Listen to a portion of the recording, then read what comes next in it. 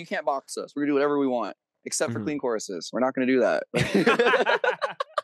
No shade. I just don't fucking wanna.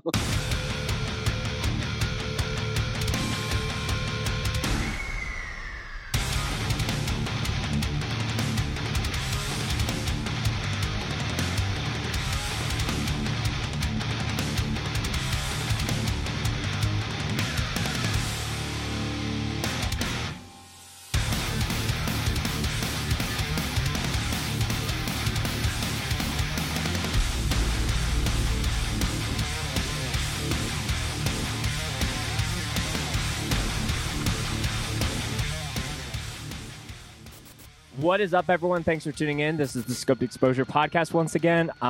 Bands that, a big aspect of this show that I love is like getting to catch bands when they're on that kind of like climb aspect. And a band that I've like truly admired and been a fan of for a minute is who we're featuring on the show today. And I first found out about MUGSHOT off of a fantastic EP that they put out in 2021. And I've just kind of been following their kind of journey, just through a lot of other just stages in the band and, things of just trials and tribulations that they've like overcome. And with a new record that's coming out, that came out through Pure Noise, it was brought to my attention that there was potential to do an interview with one of the guys. And I'm very, very excited to be welcoming Michael of MUGSHOT on the Scoped Exposure podcast.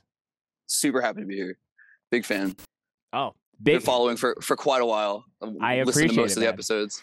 Yeah, it's funny because I know that we've been trying to like set this up, I think in like multiple different like just like instances or like, when you guys had, time off. And then I was listening to your kind of like band interview on the Garza, is that how you say his last name? Is it Garza? Was it the Garza pod? Yeah, it's the Garza pod. I think that's the first interview we've ever done as a band, I think. Yeah, which I kind of was like, I felt bad for always like, maybe like, the timings and the scheduling's not lining up. I'm like, that's a way better like first interview. So I hope I'm not like, on the disappointing aspect. I appreciate that. No, this is awesome. I love your platform, honestly. Like all of your interviews are really like insightful. I love like the bands that you interview, like hearing them like speak their pieces has always been really interesting. So I'm really happy to be here, honestly. Yeah. Well, there's a lot of MUGSHOT shit that we can talk about here, Michael, but as well as anyone else, we have to check some bevs before we get into the music chats. Yeah. So tell me what you're bringing for the show today. So I'm in Denver right now, like right outside Denver, Colorado. I'm from the Bay, California. And whenever we're here, it's the driest air ever. And so all I'm drinking is these just electrolytes, and like it's like a better Gatorade, like basically, or like like Pedialyte. Of course. What I mean? It's like a drinkable Pedialyte. It doesn't taste like ass, but they work. They work really really well. So I kind of replaced this with water. Like this is like all I drink here, and I'm still chapped as hell, dry up here, like super like dehydrated. So this is my best friend whenever I'm up here. Yeah.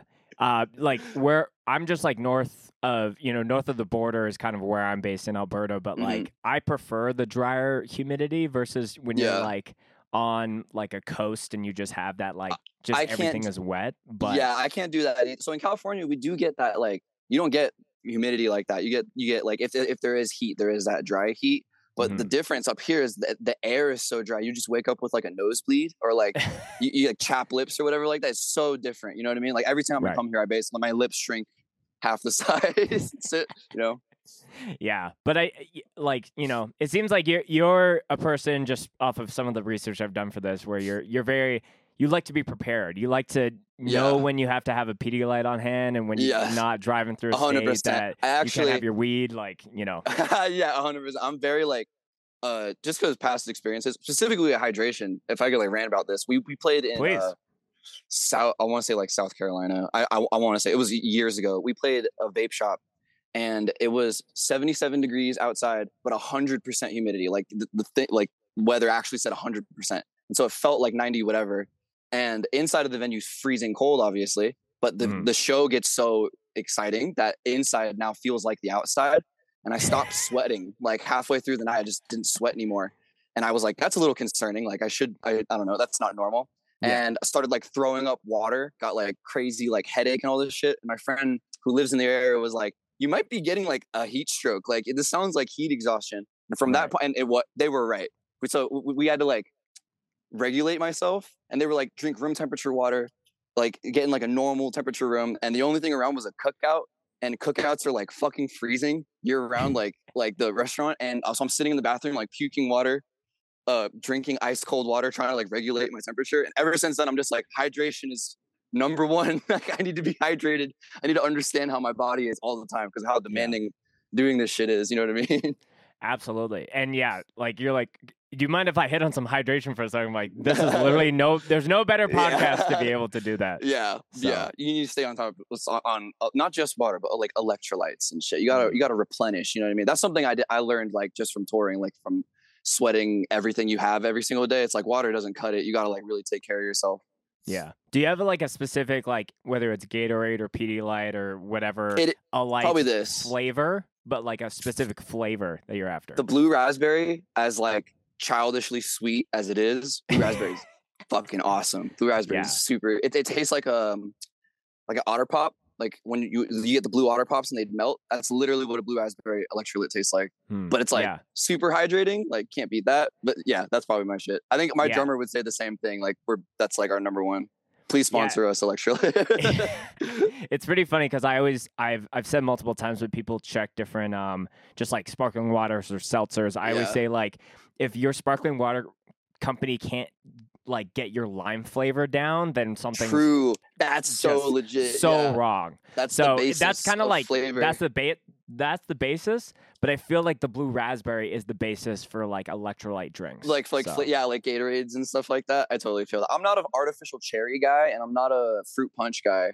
I'm like when you ever get sick and it ruins a flavor for you. That's fruit punch and artificial cherry. I had like a Mountain Dew Code Red when I was like younger, and I had a fever or something. And now like whenever I like medicine, candy, whatever, I can't do cherry anymore. Shit like that.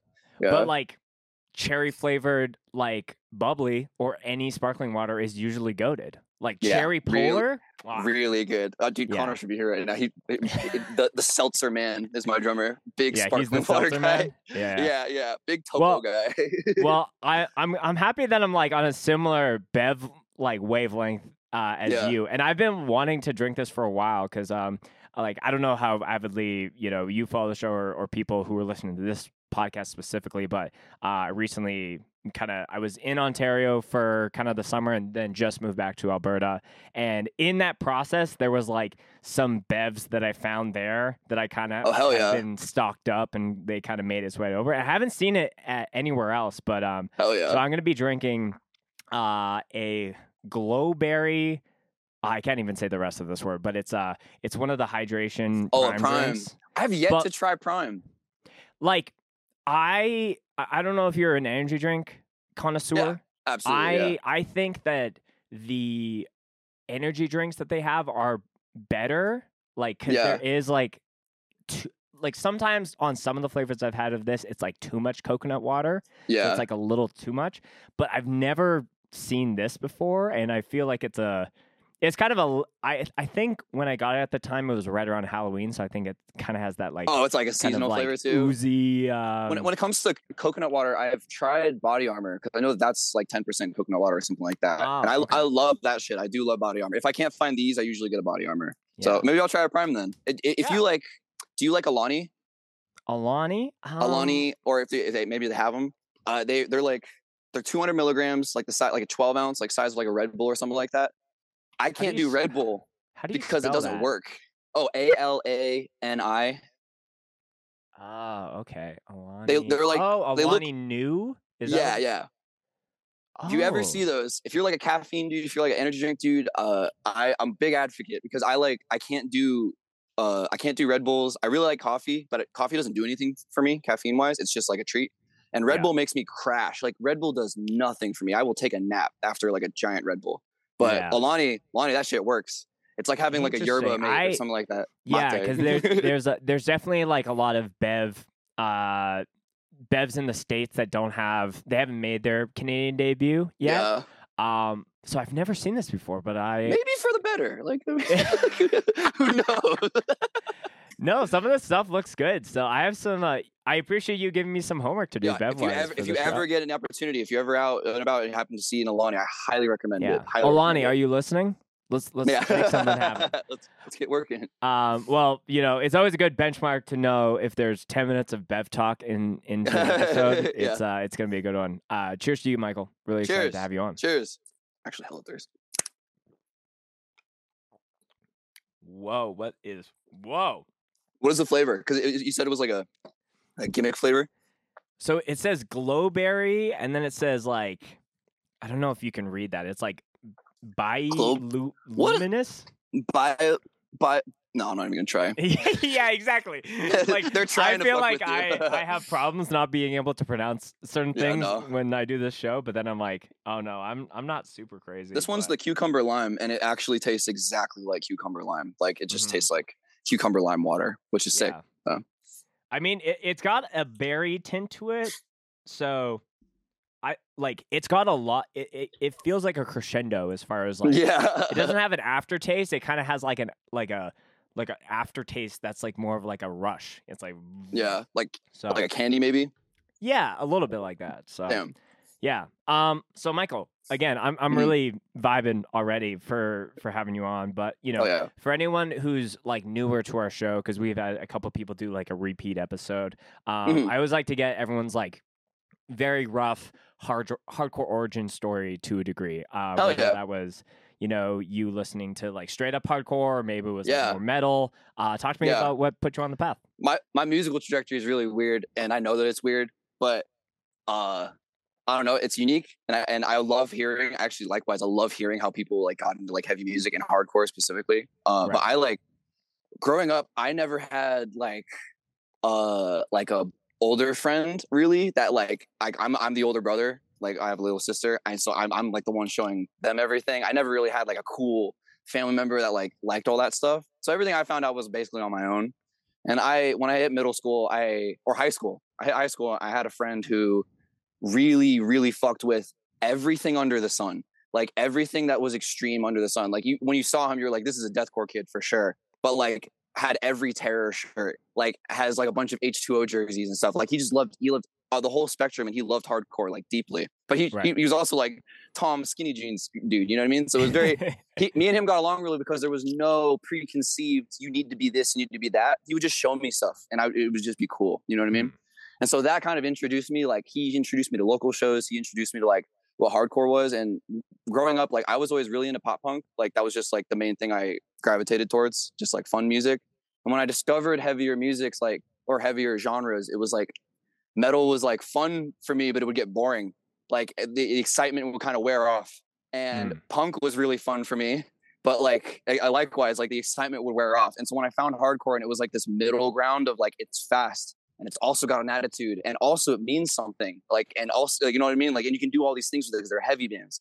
They're not heavy bands. Like it just really opened up like my world, because it felt like it felt like the what I was already gravitated towards, which is like I like everything. It felt like this genre was like, you can do anything, you can do whatever you want. It is self-expression, you know what I mean? And then the catharsis of the crowds, like when he would show me shows of like Have Heart shows back in the day, like where you literally can't hear the vocalist. Like I had just never been presented anything like that, you know what I mean? And it completely changed everything for me. So I went to local shows in San Jose with him for a long time, and a lot of those bands that like I grew up seeing like ended up becoming more prominent names, like in different bands now, you know? So that's been really, really cool. Like the Bay is like such a like a I'm trying to find the right word, like a landmark scene right now. Like everyone knows Bay bands right now.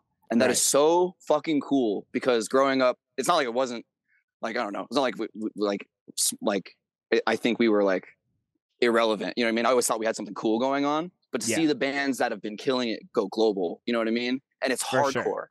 So cool to me, like mad inspiring. Sorry, I like went on a little tangent. No, that was that friend was basically my introduction to like hardcore. And what's funny is that it started with like I'd never listened to anything like that. And one of my friends showed me A Day to Remember, and I was like, and I just never heard percussive guitars like that. And I was like, oh, okay, cool. What, like, that's interesting. What's slam? And I just like went all the way to the end of the spectrum. and I worked my way down. And when I like worked my way down from like extremities, I like found hardcore and was like, this is the shit. This is everything. So it is always crazy. It's a bit of an unlock when you see videos where it is kind of like the production of a band as far as like the performance wise is overtaken by the crowd response. Yes. And my favorite. It's like, it's a bit of like is this like making the set worse? But like when you realize like, oh, this is like the thing. Yeah. This is what every band strives to do. I remember I would always show people when I showed my friends, when I showed other people eventually, like trying to get them into hardcore, I just be like, you literally can't show me another genre that's like this. You can't show me another show that's like this. And if you can, it's maybe one song. It's maybe one album where everyone reacts this way. But like the fact that there are entire shows, entire festivals, entire tours that look like this, you know what I mean? And they don't ask. It's like, that's catharsis. Like they decide, like when we go to the show, this is how we're going to act. You know what I mean? Like that's unbeaten to me. I think that's so cool. My favorite band is The Source of Far. And so growing up seeing their shows, especially like I know it's removed from hardcore, but that is like the inspiration for like why me and my drummer play music, is just like playing shows and seeing that reaction of like people killing each other to participate. You know what I mean? That's what it's like all about for us, like for sure. That's why I gravitate so hard towards, I guess, like hardcore as well, because it is just as much about crowd participation as it is your effort. You know what I mean? Yeah. And correct me if I'm wrong, you and Connor actually met at a Story So Far show. Yeah, which is really funny. I think that's really funny. He was friends with my girlfriend at the time, who's like one of my best friends, and they were like, he'd been playing bands since he was like 15, 16, which blew my mind, in the scene that I'd been going to shows at. And like, he thinks it's lame because like local metalcore type shit. But for me, I was always like, I literally I couldn't tell you another person at my school that played another instrument. Like I was like the kid that brought my guitar to school every day. And like, no one else was really like that. And the kids that were like that were like, they liked like heavy metal and they didn't like any modern music at all. You know what I mean? So I was always alone in that. Like, it was just like me and my friend that likes hardcore, but I'm the only one that like wants to start a band, that wants to like participate and stuff. And I went to a school right outside of San Jose. So I didn't get to like be communal with those people outside of like shows essentially, you know? So when I met Connor and his friend group, and they had just been crushing it, not crushing it as in like they're playing shows, they're actually like doing it, and they're whatever age they are, they're accomplishing these, recording music and releasing it. It like blew my mind. I feel like really privileged to be like, to have met them, because I feel like as much as like I write a lot of the MUGSHOT stuff, and that's great, but like it literally doesn't happen without other people producing it, like making it happen, giving you the platform. You know what I mean? So I feel like that's a big privilege. But yeah, we met in 2014, I think, at a Story show, because we just ended up there in the same area. And then when we started talking, it was immediately like, oh, we're all dorks. This is sick.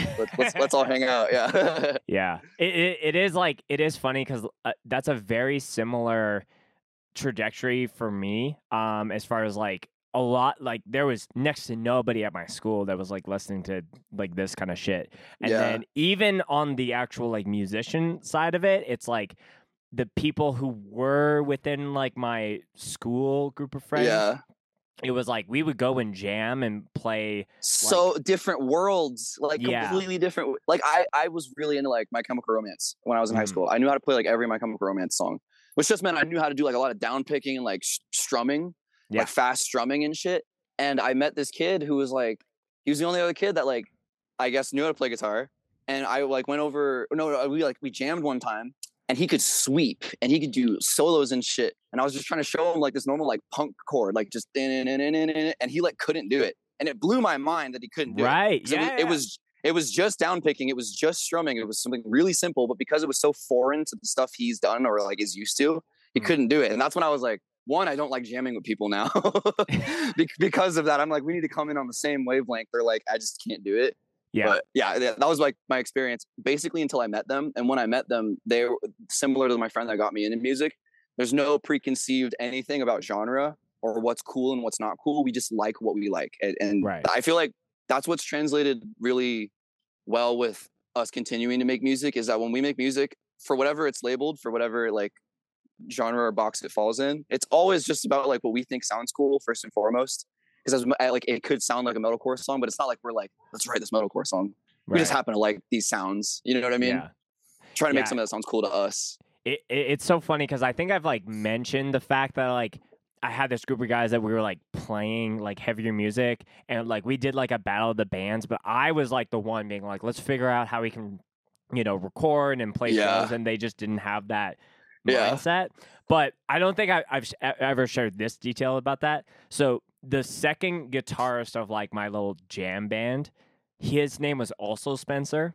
But I was like, I think I'm average height or averagely tall. So I'm like 6 foot on the nose, but he's like the shortest motherfucker that you can know. So it was very easy to tell us apart, but it was the exact same thing. I would like try to do kind of like a riff or like kind of some kind of like just breakdown, and then he would just do this crazy sweep, but like you couldn't meet in the middle. We couldn't meet in the middle. Yeah. So I totally feel that.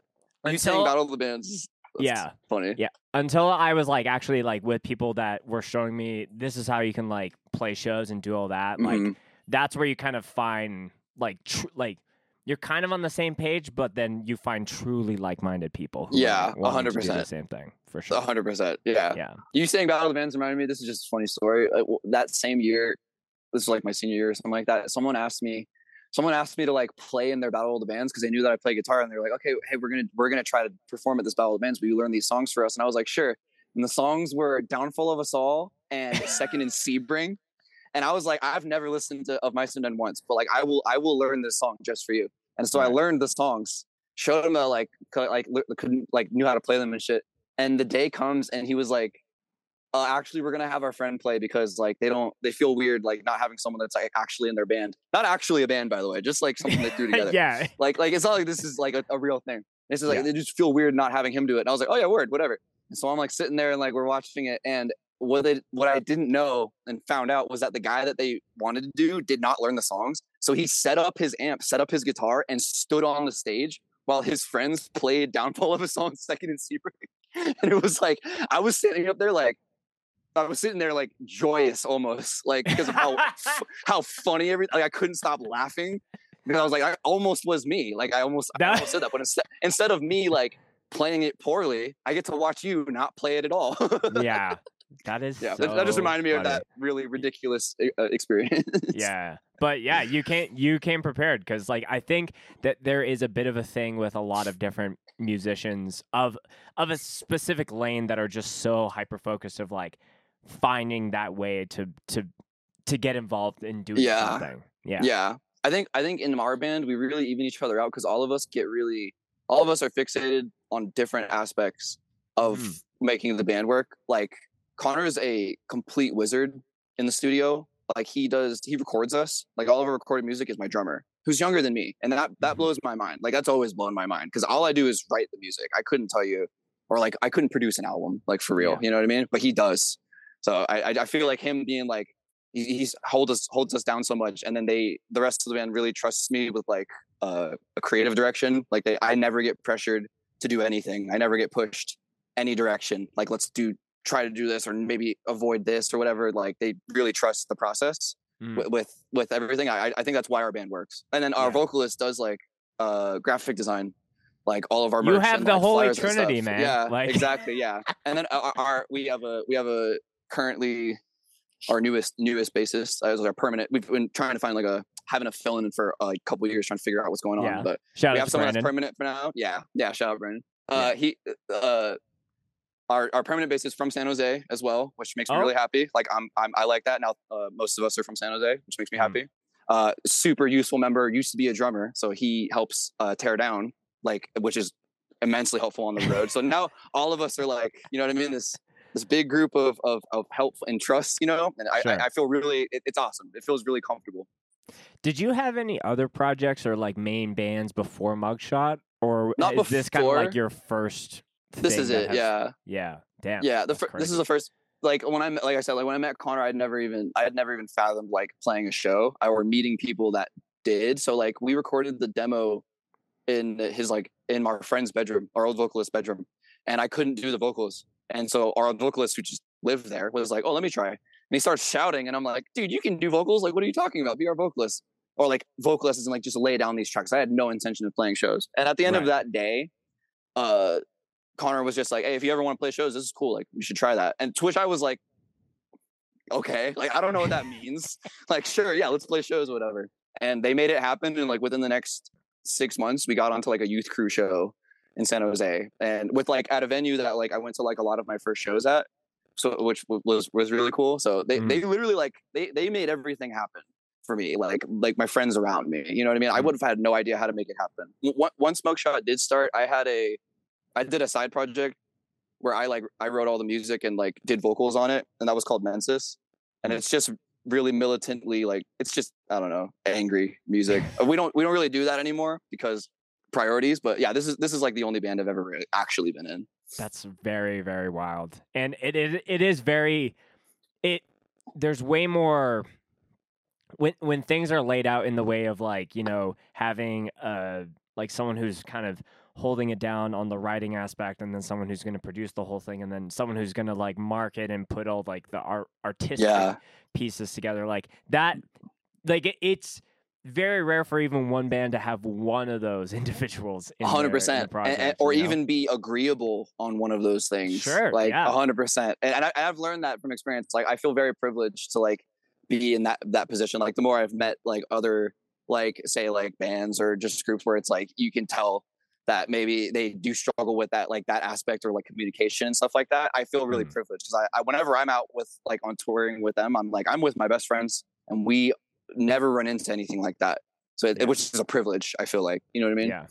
Yeah. Well, it sounds like you have a number of years, even just with Connor, just like to know like when someone is vibing with something, or you can be as open as you guys are when you're giving like, like, I feel like we should go in a, like, we should try to minimize this. And something I heard on the interview is you guys like had a bit of a shift where you were like, we need to only write for the live experience. 100%. Which is, I consider it the Mind Force mindset, because that is a similar band who is like, Jay is so adamant, is like, if a part isn't like a mosh worthy part, like it could be a little cool, little noodly part, but like you have to scrap it. And it sounds like you guys have the same approach. It's acknowledging that when you hear a band that is kicking your ass every second of the song, that they did that on purpose. Like, there's effort. They put effort into making sure that like you are on your toes for every part of that song. You know what I mean?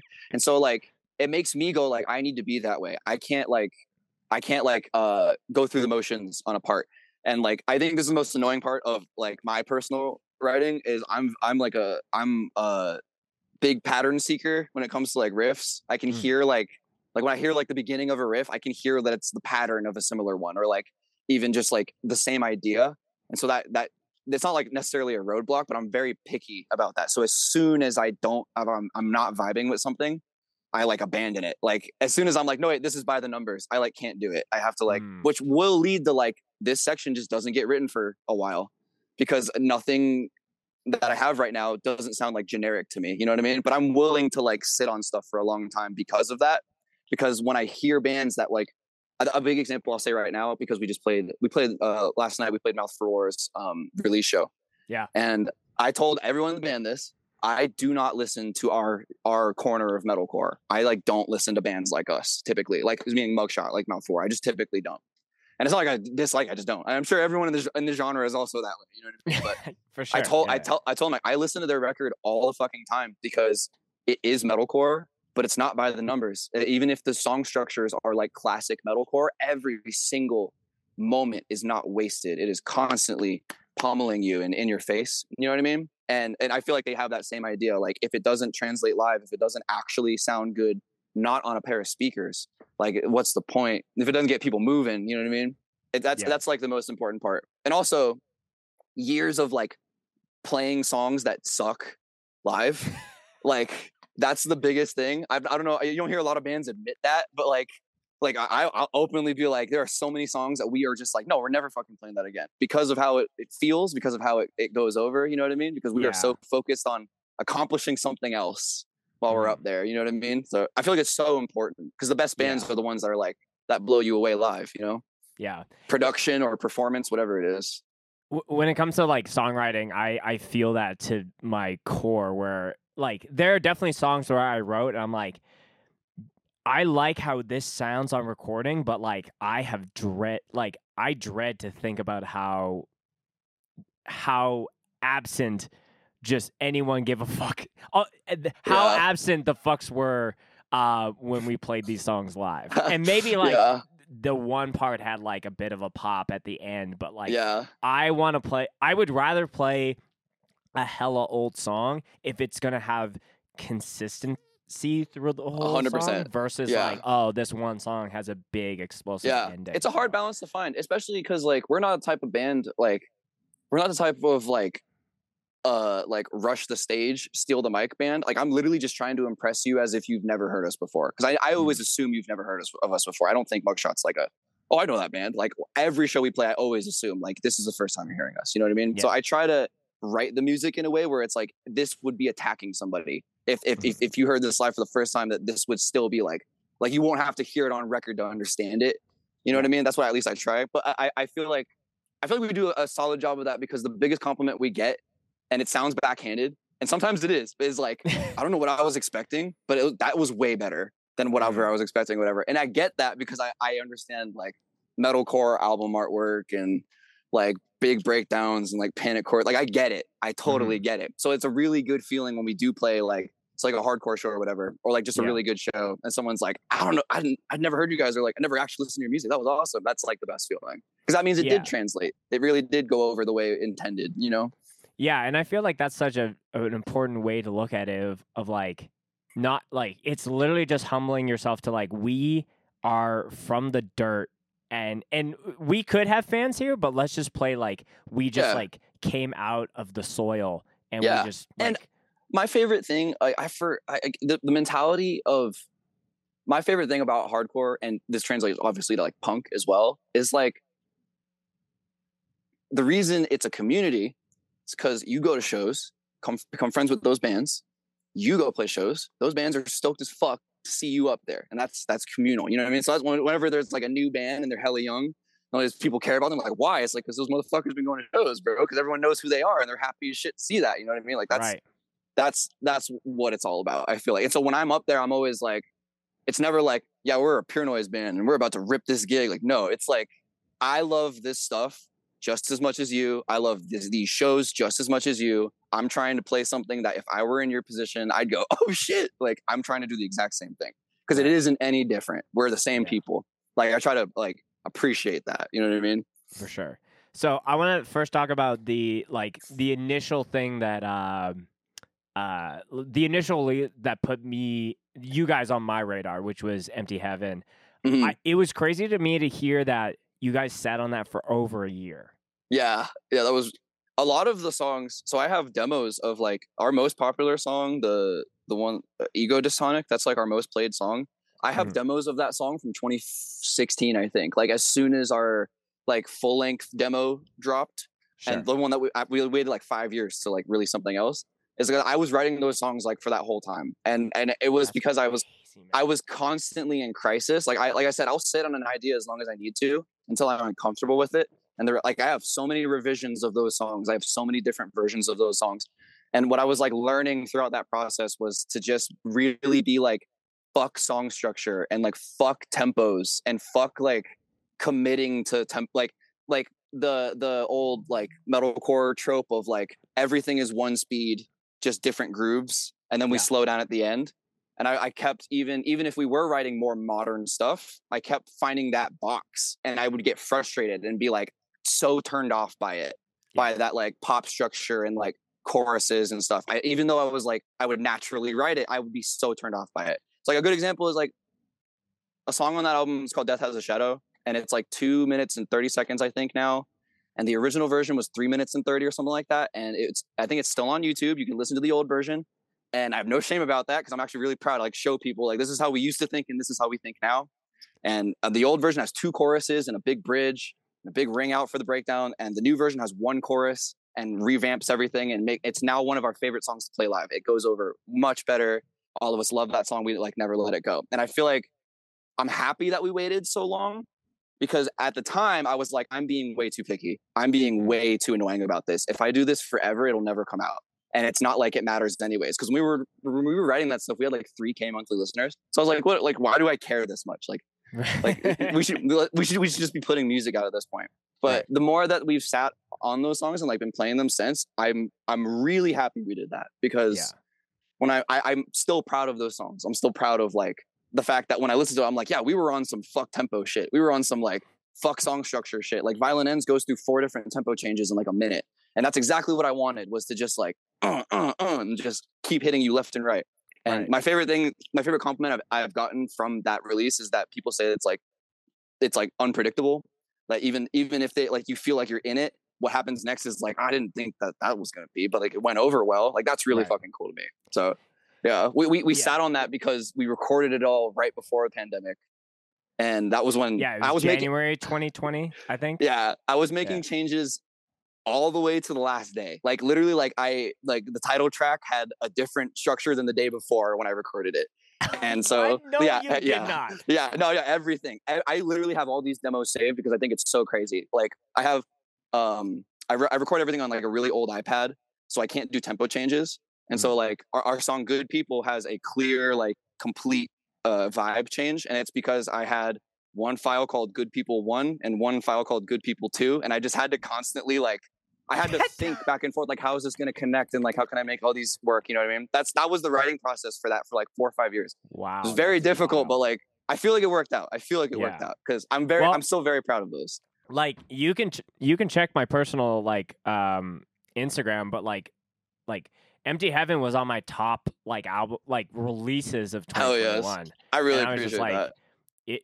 And I think the unexpectedness is like something that I gravitate towards, because like there are certain times where I listen to records like, this is a good breakdown, but I've heard this same chord progression in 100%. every single different tuning from 15 dozen other bands, you know? Yeah, or even like the same idea. Like you're not necessarily doing that, but it's essentially this other breakdown from this other band. You know, I feel that. It's sticking out in this lane is incredibly hard. It's incredibly hard when you have like between like, and I'm trying to word this the right way, because you can with metalcore you can have like modern or like revival list metalcore, you know what I mean? Right. Where like all those, so there's so many different like sounds to navigate. It branches out to so many different things. Yeah, and sure. and so it's like how I say like how us and Mouth for War are in a similar lane. I would say that their like songwriting structure is way more like classic like metalcore, what you would expect. You know what I mean? With the choruses and like the big da da dun da da dun. You know what I mean? But again, they knock me on my ass because of how they execute all the parts. You know what I mean? I like that diversity, but like I mean metalcore, but like I'm saying, it's hard to like stick out. You know what I mean?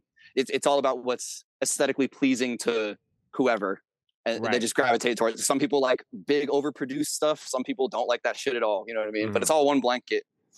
I think the biggest thing is, especially in just a big old quilt with all these different patches. Yeah, it's the metalcore quilt.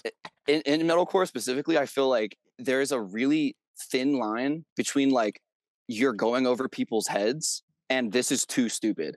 Like you have to like walk this line of somewhat proficiency, like technical proficiency. At least I personally feel this way, because if you go a little too chaotic, it's like this breakdown's crazy, but everyone's just going to stare at me while I play it. They're just going to look at me and be like, yeah, good job. Nice guitar. Like, you know what I mean? But if it's too dumb, then it's like, come on, bro. You know what I mean? So it's this tightrope walk. At least I feel like. I feel like that's a very great point. And I think it is an aspect of like, I've heard this part before, but then there's also people that you have to recognize that don't maybe have like that obtuse ADHD where they want to just like be like, one of my favorite bands, and you might know this because one of your members is Arizona based, but one of my favorite bands before they broke up was a band called Easy Money. And absolutely. Like their what's the instrumental track? I think it might just be their intro, or Easy Does It. I think that's what it is. It's just an instrumental track. Is the most fucked up song ever written in hardcore, because there's 3 points where the song theoretically could be over, but then it's not. Still goes. Yeah. Man. We played with them a really long time ago, and it was insanely violent. It was a very violent show. Yeah. I'll just say it because maybe it'll happen and maybe Troy will hear this, but Troy's supposed to come on the podcast. We were supposed to record yesterday, but I think he forgot about it.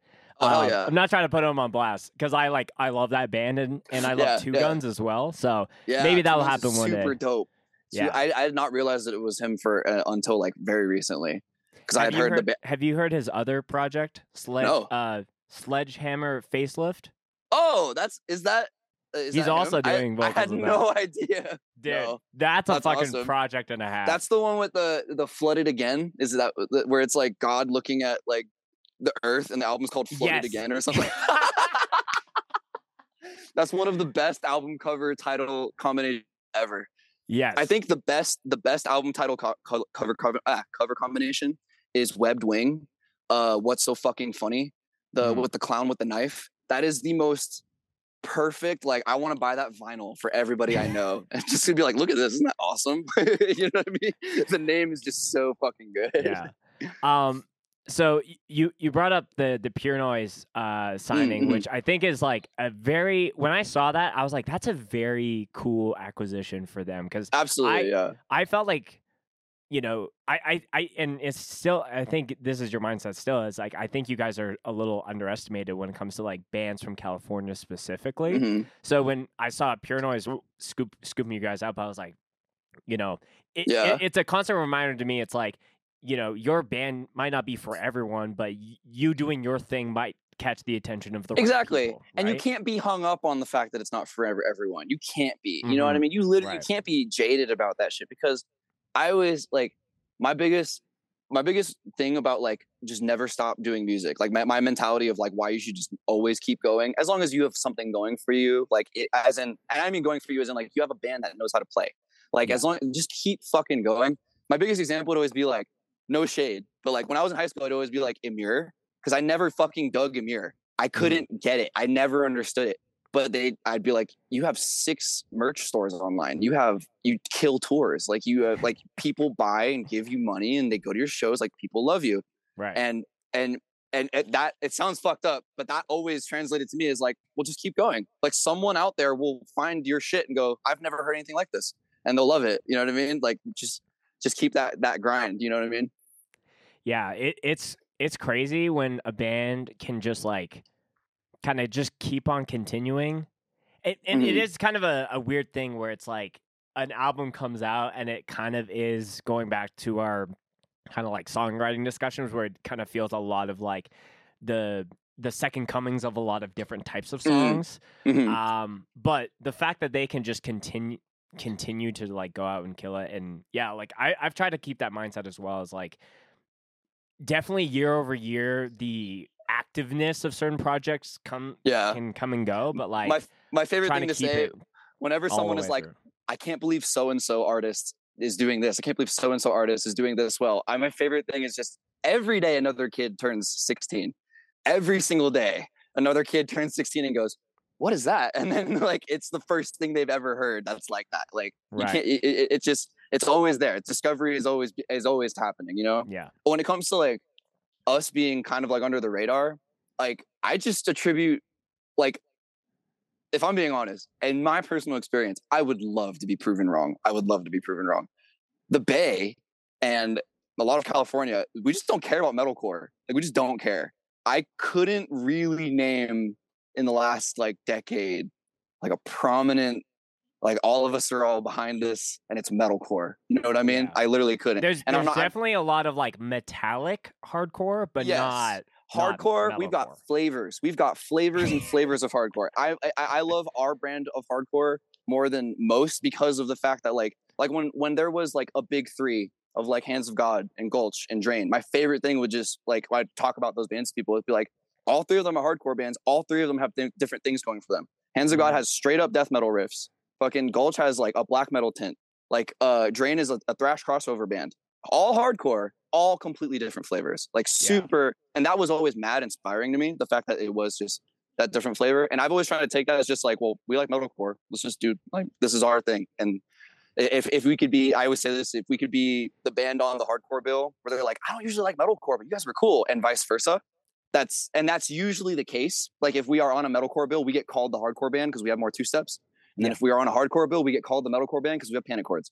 Mm-hmm. And I actually like that. I appreciate that, you know? I feel like where we're from, it just doesn't go over like that. And it could be because, I don't know, bills don't get curated around that type of that music. But I personally just never felt like there was like a scene for like metalcore. You know what I mean? And I'm not complaining about it. I just feel like that's just how it is. You know what I mean? Yeah. But I feel like sometimes that does work in your favor where it's like because from where I'm based, a lot of the stuff where I'm from is like either metalcore or metallic hardcore. So yeah, like I've noticed that in some scenes. Like they really fucking care about like actual metalcore bands, whether it's like revival stuff, 2010 stuff, or like new stuff. They really care and hold it down. Yeah. And I think that's why that inspired us to tour, because when we left California and we saw how well we would do in like Arizona and Texas and like Utah and stuff, like just right out of the state, and I think it did validate. It's like, oh, we just don't really have like a platform for this kind of music. You know what I mean?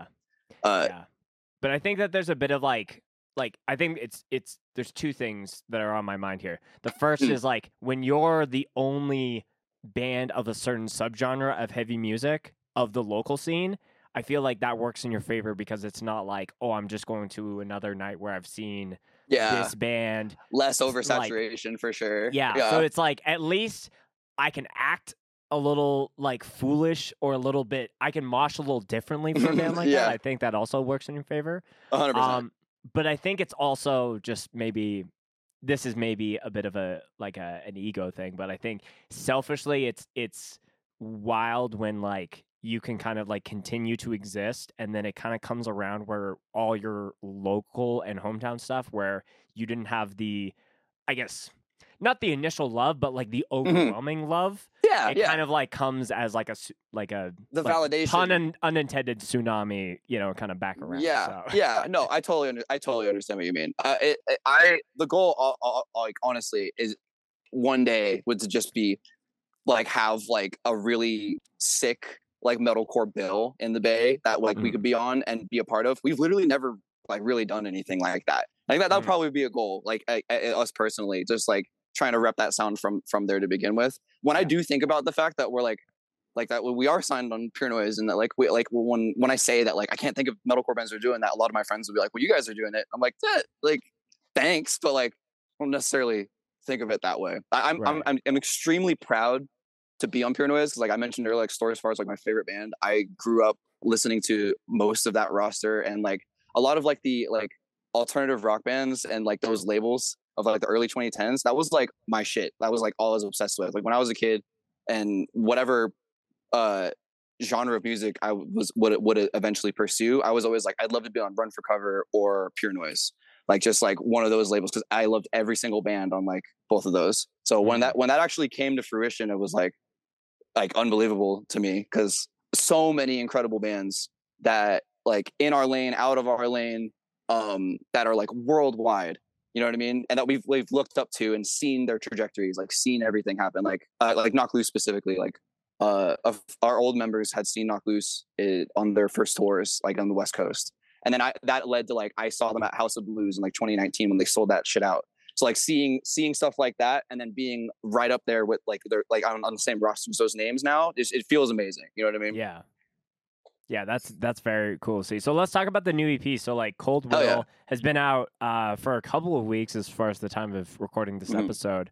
Like how many shows have you guys gone to play to kind of like see if like just one, just this one yesterday? Just yesterday. Yeah, we had the singles, the 3 singles that we had, or the 2 singles. I think we had Left in the Wake and Life's Dead out for a minute, and they've been playing those on tour for a while. But last night was the first time we got to play like most of the EP live. Like all the songs that we'd never played live, we played live last night. So I love them. I fucking love playing the new songs. Usually how it goes is that we write a new song and it kicks my ass. And like I personally like, I will personally push myself and write a song that's like, I'm going to hate playing this to make myself go, no, this will be the new normal. Like you're going to push yourself this hard from now on. And I think with the new record, we did that so much with the first songs that by the end of like now that they're out and they're done, I'm like, this is cake. Like I'm ready. Like this is everything I wanted to do live. You know what I mean? So the reception's been really fun, and honing in on that live music aspect again. I feel like the new songs help, at least from last night, help that a lot. Because I went in with like, yeah, we released this, but none of you guys have heard it. So like you're gonna hear it like this. You know what I mean? And the reaction seemed like so. You know what I mean? Yeah. Do you guys have any plans to do kind of like a release tour or anything around that? I think next year, as soon as possible next year. I know we have something in the works, and I know that we have bands in the hat, and I know that they're mostly confirmed. I just can't say anything else. Yeah. It's the delicate balance of like, there's more stuff that you can't say versus what you can say. This will be. We just have. I think it's just that one tour lined up, and from what I know, it'll be like mostly our homies, and we're all going to be celebrating different releases. So I think that'll be really cool. Yeah. Just a whole like just release party tour. Yeah, release party tour. Yeah. I think those are the most fun because it is a celebration. You know what I mean? And those songs, like, I don't know. I'm always the most excited to play songs when they're new. You know, I'm sure other people feel that way, just to really find out how they feel. The first test of these songs is like last night was the real first test, but we're going to be going on tour in Europe with like the Amity Affliction and Comeback Kid and Alpha Wolf. So that's going to be the first tour we play this set list on. And I'm a little like, that's interesting. Like it's such a different crowd. You know what I mean? Like, I don't know how this is going to go over, but like, I'm very excited, you know? Yeah. Interesting litmus test for like what I was like, the album was supposed to be like hard mosh, like let's beat ass, you know what I mean? So interesting litmus test for like these like big metalcore shows, you know? Yeah. I mean, like, you know, Brian Garris always famously talks about like loves being the scary band on a tour package. You know, I've never felt that until this tour, and I'm like, so people keep saying that, like, oh, you guys are gonna be the scary band. And I'm like, isn't Alpha Wolf heavy? Like, what are you talking about? Like, what do you mean by that? I've never listened. I think that they have like they certainly have some parts. But I feel like maybe on their marketing, like they got the fucking like After Effects like expert doing all their music videos, so it's like a little bit more like, oh, you guys are like stylistically heavy. Yeah, we'll say that. Yes, I totally understand what you mean. Yeah, I totally understand. Yeah, we are definitely the odd man out on that one, but I'm looking forward to it. Yeah, like I think it'll be interesting. Yeah, I want to like just jump back to I guess like some of the songwriting aspects. Oh, sure, yeah. As a fellow songwriter myself, I'm always kind of curious on like different, I guess, disciplines that people kind of like put into their process, and it's cool to hear how you are like very willing to let something just sit on the shelf until it's like full done versus like, well, we'll just throw like a fucking this kind of breakdown and call it a day. So like, I'm curious if there's like a specific like trope, or like, is there anything obvious that you've caught yourself as like, oh, this is a very generic Michael thing to do, and I'm not trying to. Therefore, I avoid it. Yes. I personally have a really hard time, as many sections as we have. I have a very hard time liking panic chord parts, like a very hard time, because they're so simple. But that's the point. Like, it's hard that it's simple, but I struggle with that. So Cold Will doesn't have any. If you've noticed, Cold Will does not have any panic chord breakdowns. And that was not intentional. It was literally just because I could not be satisfied. I was not satisfied with any of them. And so therefore none of them made it. So like, I feel like a song, like a trope, I guess I try to avoid is like dumb for the sake of dumb. Like if you don't know where to go, let's just slow down out of nowhere. Let's just do like this dumb slam riff out of nowhere. Like I used to do that a lot, and I actively avoid the shit out of it now. But I've noticed, like, again, everything's a tightrope walk. You focus a little bit too much on the riffs, you're losing all the mosh. You focus a little bit too much on the mosh, you're losing all the structure. Like, you know what I mean? Like, it's all this tightrope walk. I feel like the new record was really fun to write because I came in with mostly ideas. And like I said, I usually write on an iPad, and if I have tempo changes, if I have ideas, I have to make separate entire projects. to continue just because there's a tempo change or something like that. And so I've kind of let that go, and I will now just like have ideas. I like this riff, I like this structure, and I go in with like this sounds funny because it's so abstract. I go in with like a band that like madly inspires me, but I don't try to rip them off. I just try to be inspired, if that makes sense. Like, no, I got you. You ever watch a guitar player that's like a billion times better than you, and you're like, I'm never playing this shit, but I watch this every day so that like, because it's like, God, I want to get better at guitar. Like, I'm never gonna be that good, but like, that's basically what it is. It's like bands like that do that for me, or like specifically is like Pig Destroyer. I talk about them a lot. Their style of like, fuck you, this is the coolest riff ever, and then they just take it away from you.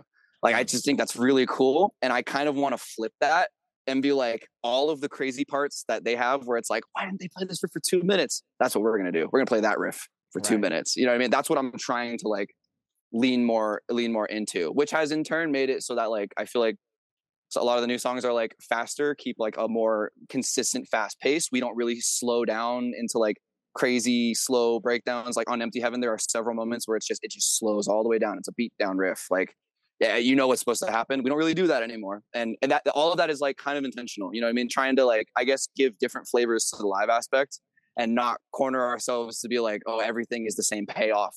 You guys all just like, you just slow down every single time and this and that, you know? Is that like, I guess, how you guys are kind of like moving in that direction? Is that like, we're moving in this like linear direction, or is that going to be more of like a pendulum swing where like we might come back a pendulum?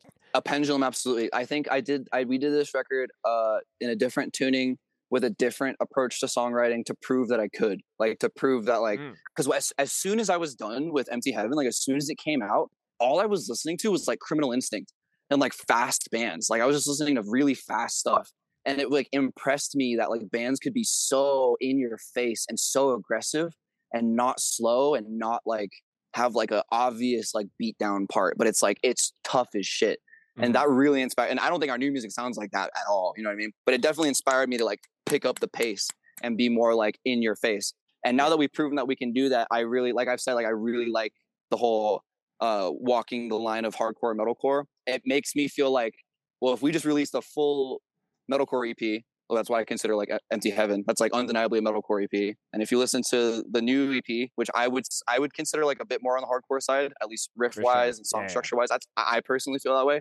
It, at least to me, proves that like, oh, we can do both. I can make an album where the drop tune songs are crazy metalcore garbage, and the regular, like we tuned to standard on the new stuff on purpose. That could be like the more hardcore leaning stuff. It makes me feel like I could write a minute long hardcore song and get away with it, and write a 3-minute metalcore song and get away with it on the same album. You know what I mean? And I feel like that freedom of expression is like what keeps us like going and like interested in doing stuff. Because we don't want to make the same record twice. Like as soon as we're done with the first one, we want to make something different, you know? Yeah. So, yeah. Yeah, I think I like the idea of kind of like staying, it's not like staying in a lane, but it's staying within like a field, if anything. Yeah. And like this idea that true to yourself, I feel like. Yeah, and like not feeling like just so like, okay, well, if we went from this genre point to this genre point, we need to kind of keep like dig our heels in there. And it's like it's not about like walking it back, but I think just being like, hey, we're gonna be a heavy band, but we're also gonna like not be at the mercy of like changing things up, because like if we want to do that, we're gonna fucking do that. Yeah, we're gonna do whatever, you can't box us. We're gonna do whatever we want, except for clean choruses. We're not gonna do that. No shade, I just don't fucking wanna. But we're all on the same page. Is there any times, because I find this too as a songwriter, where it's like certain ways a song starts, like I've mentally checked out about it. I might not turn off the song, but I've like mentally checked out of it. Yeah, I like going back to like with our songs personally. Not your songs, but like when you're listening to other bands, either who are within the metalcore space or maybe just other heavy bands, where you're like, like so go. Oh shit! Sorry, you glitched for that last part. Sorry. Go ahead. No, yeah. I was just kind of curious. Like, I feel like, you know, sometimes there is that appreciation where it's like, oh yeah, I understand what they're doing here, but it's like, it irks me that it's like, this is just a triplet breakdown? So when it comes to bands being too simple, no. I don't have many bands where I like that bothers me, like how simple they're being. Sometimes what bothers me is that I see like the potential in what a band produces, and I can hear what the best parts of what they're making are, and everything else is like designed to go over your head. You know what I mean? Like everything else. And there are certain bands that are like that. It's either the biggest thing I find in metalcore specifically, like when I do listen to like contemporaries or like say just this genre, is how exhausting it can get. Like metal, I've noticed that metal fans, like people that are excited about metal music itself, enjoy a 4-minute song, and they enjoy a main riff motif that plays the whole time, and they enjoy that technicality and a bridge with a solo and all that stuff. And I just like, I get so bored of that stuff. And I guess like when a band is like so capable of breaking that mold, and like, you know what I mean? And you can see it like with their proficiency, like with their songwriting sometimes even, but then they like box themselves, or they just do too much. And Connor has a saying where it's like, if it's 100 all the time, it's not at all. Like if you're if you're going 100 miles an hour all the time, you're not doing anything actually. It's just, you know what I mean? Yeah. And right. I guess that's, it doesn't necessarily irk me. It makes me like, like I want to like, I guess it does irk me. Yeah. I just want to be like, what if this, like, what if we just, you know, but that's their vision. Like that's what they want to do. And just like with hardcore, like there's so many different flavors, and I might like the flavors of hardcore more, but like it's all like for someone else. Like revivalist metalcore is not really for me. Like I could, because I didn't get into those bands.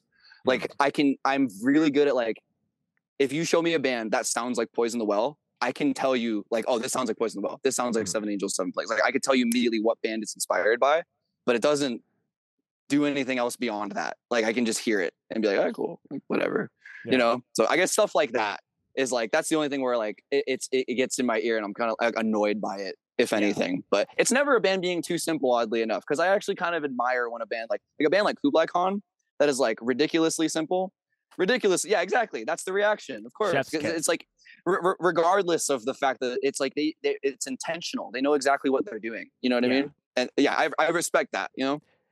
Dude, that band is sure so someone... interesting to me, because like I have, this is a very pro Kublai Khan podcast, so sorry to people that don't fuck with that band, but like the fact that they do so much with so little, and that's like in every aspect. In like Hardcore said it best. They are proof of the grind. They said that shit best. They are absolutely proof of the grind, because if you like, especially kids like us, kids like in MUGSHOT, like if you don't think that Connor was listening to every Kublai Khan release since they became a band, you know what I mean? Like it's very clear that their influence has spread like that, but they didn't reach that like peak of mainstream popularity until like however many albums in, you know what I mean? That's big proof of the grind. And they did it being themselves, never changed up their formula, always did like them. Having the off time breakdowns has like poisoned my mind as far as how I write stuff, because it's like it's not on the 1, it's on the 2. It's like it's on the snare hit. When, you know what's funny? Even though we do it, I guess the breakdown I get tired of most is the Domination Pantera. When everybody like, we have one on our new album, but everybody does it. It's when it's just hi-hat and scratching guitars, like and there's no actual kick under it, just a Domination breakdown. Whenever I hear that, I am kind of like, but we do it too, so it's like whatever. Because live, those go over so well. They sound so fucking good, you know. So but I don't know if so when they were on why am I blanking on his name? Dude who drums for Stray, his podcast. I don't even know what the podcast is called. I just know that we listened to it in the van. I know what you're talking about though. I know his hand. Craig Reynolds. I didn't have to Instagram search it. So Isaac and Matt were on his podcast, and they were talking about every release that they come with less and less ideas. And everything that they do in the studio is just like on the fly, and for some reason that works. Like they said, I think Absolute, they had like less than half of the album written. When I heard Absolute which for is the first so time, stupid. When I heard that bass breakdown where it's just bass, I was like, that was an accident, and they kept it. There's literally no way. There's literally no way that like they just pressed it and the bass was the only thing that played, and they were like, wait a second, that's hard. Like, there's no way that's not what happened, right? That's funny you say that because like it is. I've been trying to do a KubanCon episode for forever, and this is maybe pulling the curtain back a little bit, but like the person that I'm in contact who's like kind of like a PR connect to them. It's just because Matt is like so not technical. Like he has no tech. Yeah, he is a flip phone guy. He lives in Florida. He does his thing, and so like he can really only do it when it's like in person and doing. Yeah, but like I have been like, is there any way someone else can do the Zoom for him? Yeah. Like, there's actually not. Crazy. That's so crazy. If it's not about if, it's when I get to interview him, I'm gonna have to ask him about that bass breakdown because that I would love to know. That's my theory. Confident because everyone's been in that situation of studio magic when something just happens and you're just like, wait, I didn't see it that way, but I do now. You know what I mean? Yeah. I feel like everybody's been in that situation. When I heard that, I was like, that has to be the case. It has to be. Do you know the band Sledge from Oklahoma? Absolutely. Shout out them. They had a moment on not this past release, but the. Are you talking about the guitar shit? The fucking the guitar, dude. Oh, we listened to that the other day. We listened to that literally the other day because of how sick and like inspirational like that is. Like that we I can name. I'm not going to. I can name a band that like wrote a part because of that. Like 100% because of that Sledge riff. They were like, wait a second, riff, if you want to call it that. You know what I mean? Like, yeah, everybody go listen. I don't know what that song is called. Go listen to Sledge OKC. Listen to the song where they have a fucked up distorted guitar on loop. Yeah. And it turns into the sickest groove you've ever heard. That shit is awesome. I'll pull That's that type of out of the box shit that like you never forget. You know what I mean? I love that. I think you can hear the horns start to blow off of A Pitch Black Night Without Headlights. Everybody listen to that shit. It is fucking the whole last stretch of that song. I gave Colton shit because I played a fest that he was playing in Canada for the first time, and because they used to do it where they'll play the fucking like the drums come in, and they kind of like skipped some of that, and I was like, guys, that's the best part of it. You don't even understand. Come on, yeah. Is there anything outside of music that influences your songwriting? And the reason I ask is because I know that you're a pretty big nerd on some things. And I've written shit that I've like played a video game and I hear something and it's like caused the whole song to go off. This is mildly embarrassing. I like the project that I was talking about. It was called Mensis. Mensis is just the name of the Nightmare of Mensis from Bloodborne. And I'm a huge Souls guy. Love Souls stuff. Any FromSoft games. I'm a big Souls guy. Just love all of them. And Bloodborne is like probably like my favorite game ever. And I like was so inspired by just like mostly like the world, but like just how all the imagery was in Bloodborne. Like the fact that they would just like talking about having like eyes inside your skull and stuff like that. And it made me want to like write songs where like that's what you're talking about. And that's how that shit started. But it eventually just turned into like, I'm just going to talk about things I hate. Like this is just going to be militants. Like I'm just talking about like fury, you know what I mean? And it'll just be the Bloodborne influence would just be the fact that it's really chaotic and that I have like a Bloodborne sample or whatever. That's the closest I ever got to actually like having something that's like fully inspired by like a video game that is literally like based off of that. Right. When it comes to like, what's funny is that I feel like in media, when I get inspired, it's usually like I hear a phrase and I hear a song title that I would think would be cool. And that gives it its own life almost. Like if the song title sounds like, if that song title sounds like this is supposed to be fucked up, like they'll probably be, the song's supposed to be fucked up. You know what I mean? Yeah. It's like Blush Covered Bruise is a song title I had for a very long time. And like I wanted to write, I had the concept of the song. I had like the song idea, but I didn't actually have like any like musical, you know what I mean? Accompaniment. And so when we actually wrote the song, it ended up being as like fast and like in your face as it was. I felt like it took its own life. Like it took on a life of its own. Like it felt like oh, like that's what this song sounds like. The fact that that's what the name is, you know what I mean? It all just lends itself to it. So I get inspired by like phrases, like simple phrases and stuff like that. Like, oh yeah. If anything, like I have a billion like unfinished projects that I will like say, like I'll hear like a Lord of the Rings quote and be like, I need to record a black metal song now. Like, right. You know what I mean? Like I get that stuff all the fucking time. Like just that, those little spurs of inspiration, you know? Sure. Yeah. I think it's also just, it's the natural, I guess, thing in the back of your mind when you're watching a movie and then you just hear some kind of it happens with me where I'm watching a show or a movie and I'm like, I've heard that before. And then I'm like, oh, that's a sample off of this song. Yes. Or like, or if it's, you jot it down like, yo, this TV show, this episode at this time says some 100%. As soon as they say this, that's like a. I actually told, okay, I'm going to say this because I'm pretty sure we'll never name a song this, but we had one of the working titles for one of the songs on Cold Will was called God Lives in Slidell, Louisiana. And I don't know if that's even how you say Slidell, Slidell. And it's because of a live PD episode which is like a cops type show. And it's this guy gets fucking, I encourage everyone to look this up. Just look up, you look up Slidell, Louisiana, and this will be the first thing that comes up. It's a live PD episode. It's like a 5-minute clip. Dell. And it'll say like Slidell live PD. Like that'll be like the first suggestion probably. Okay.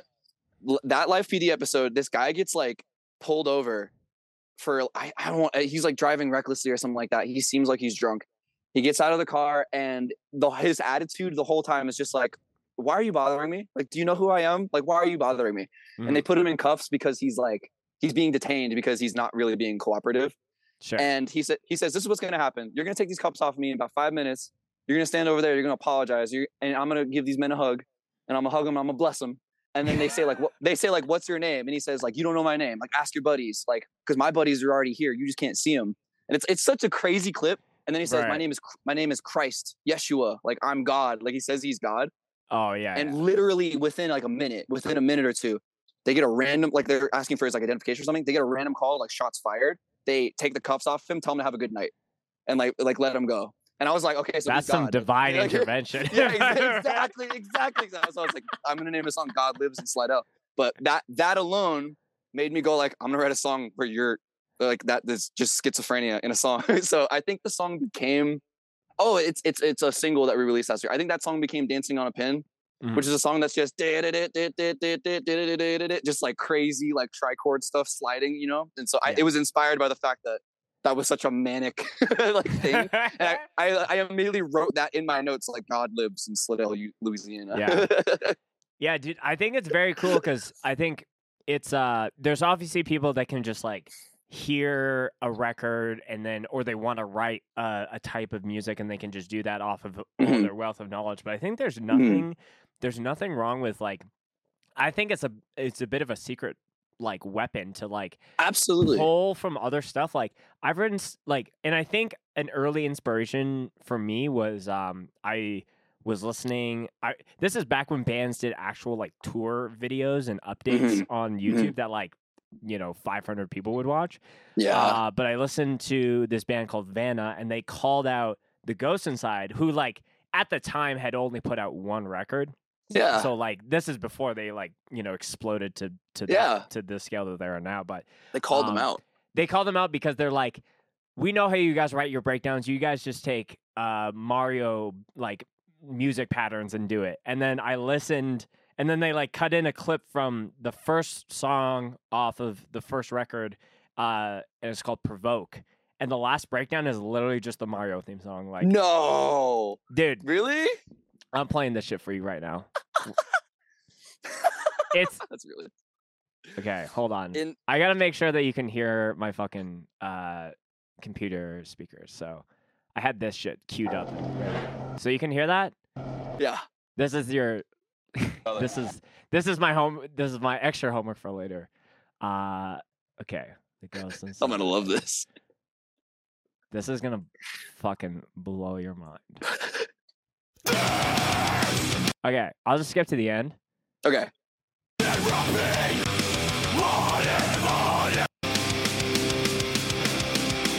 right, here it comes.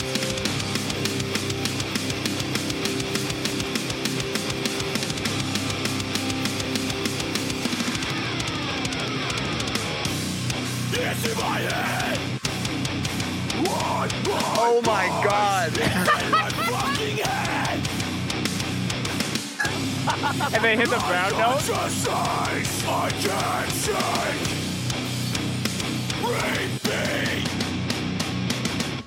Okay, I have to spill this then. I feel like if you hear this song, you'll immediately recognize it, but I can't hate on that because on our first full length, we have a song called Rage. And that intro is literally just the Me theme song. Like the Wii, no, like it's not. Yeah, it's just that. The first riff? It's literally. Yeah, it's like we have like a little sample that plays, but literally as soon as the breakdown happens, it's dun dun dun dun dun dun dun dun.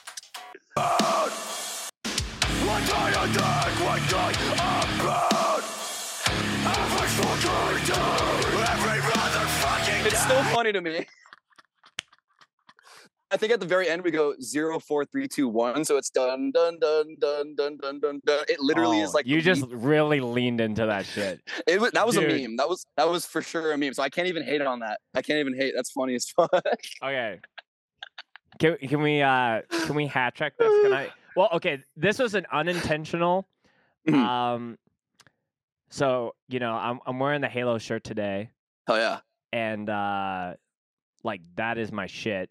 But so I was writing this song, and then I realized halfway through, I'm like, this is literally one note off of being the actual Halo, like Halo 2, like guitar music. That's sick. So accidental, like it literally always in your brain. Accident, like, but yeah. Okay. Where the fuck? Okay, you can hear that? Yeah.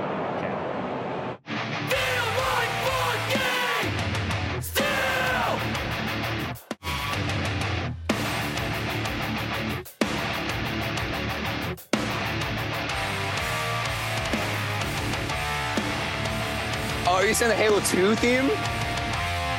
I feel you. So it's the da da da da da da da. Yeah. I think you can hear it a little bit. Yeah. This part you can hear is like.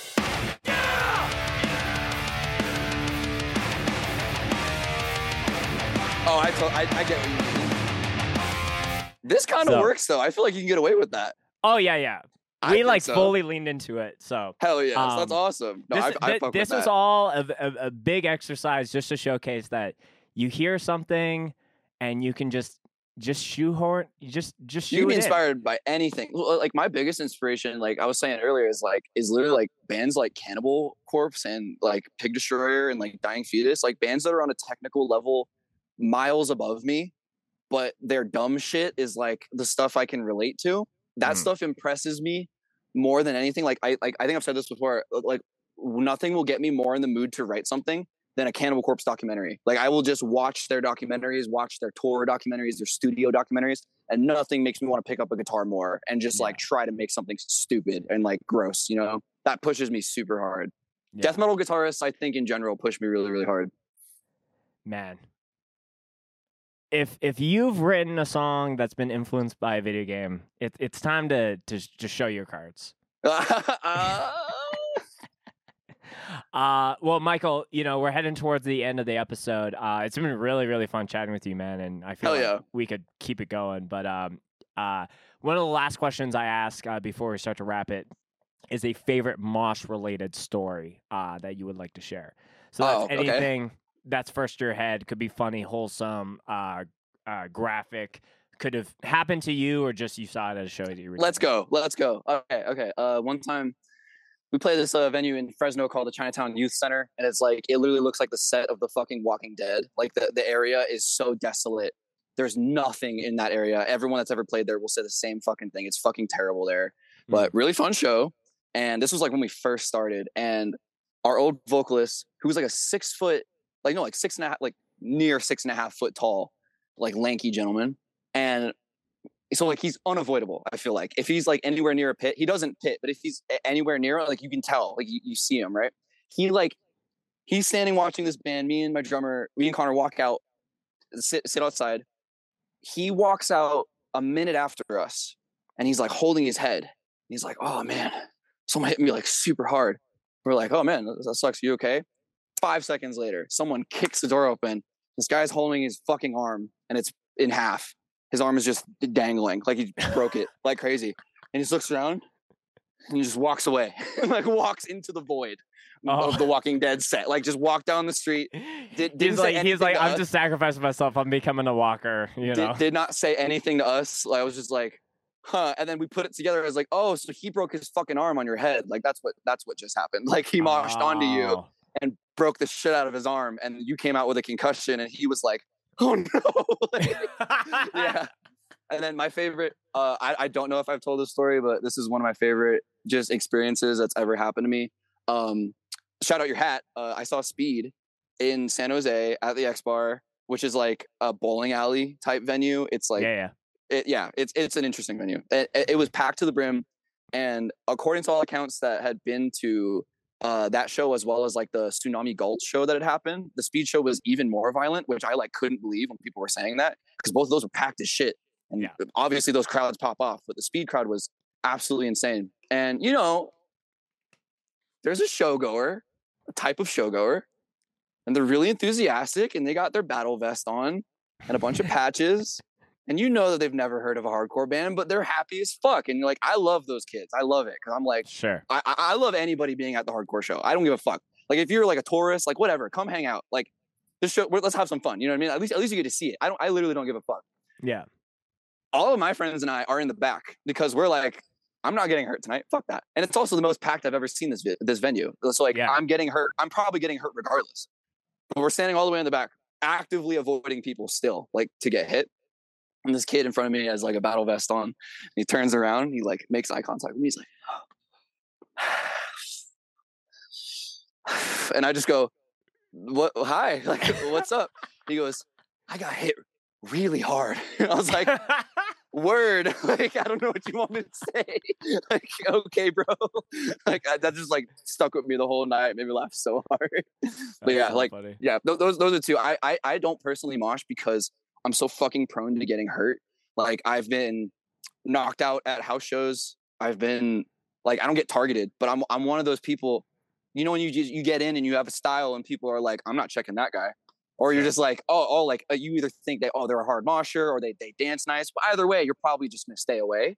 Sure. I'm not that guy. I hop in. You're like, oh, I'm moshing right next to that dude. And I'm folding him. Like that's I feel like that's the energy I give off. You know what I mean? It's like, I'll two-step for a band. You know what I mean? But like, when I used to go to local shows, I used to get kicked in the mouth all the time. And I used to feel like I would always get kicked directly in the mouth. And I would always be like going like this for the rest of the show because I thought they split my lips with their fucking waffle pattern foot. You know what I mean? Like that would happen every single show. But thankfully, all the other mosh stories I have are other people, you know? Yeah. Those are the two that always come to mind when people are talking about like pit stories, is like it's just someone breaking their fucking arm over our old vocalist's head. And that kid dying in front of me at Speed. Yeah, both great stories. It's almost like he was like looking at you, like kind of like breaking the fourth wall. If you were watching the story, take of care his of life. Me, like switch with me. Like, what do you want? No, like, tap me in. No, you're good. I'm sorry. Like, yeah. Well, Michael, you know, really happy that we got to finally do this. Likewise. Really fucking with the EP. Really encourage people to go check it out. Anything you want to shout out, anything you want to plug, or anything you want to send the people off on? Listen to Mouth for War. Listen to Arnie Record. I'm gonna forget so many fucking people. I absolutely know it. Listen to Complex from San Jose. Listen to Extinguish. Listen to Bay Bands, bro. Listen to Bay Bands. We got it fucking going on. Listen to Manos de Fierro. I fucking love that band. Listen to Foo Violence. And then listen to everything else from them, okay? Like, yeah, but that's everything I'll plug, I guess, like, before I forget everybody. But, yeah, Thank you again, for real. This has been such a good time. Yeah, hard agree. And I hope that, you know, I'm sure we'll talk off air a little bit, but I would love to see the MUGSHOT Canadian debut in Same, likewise. Absolutely same. Fucking dope. Same.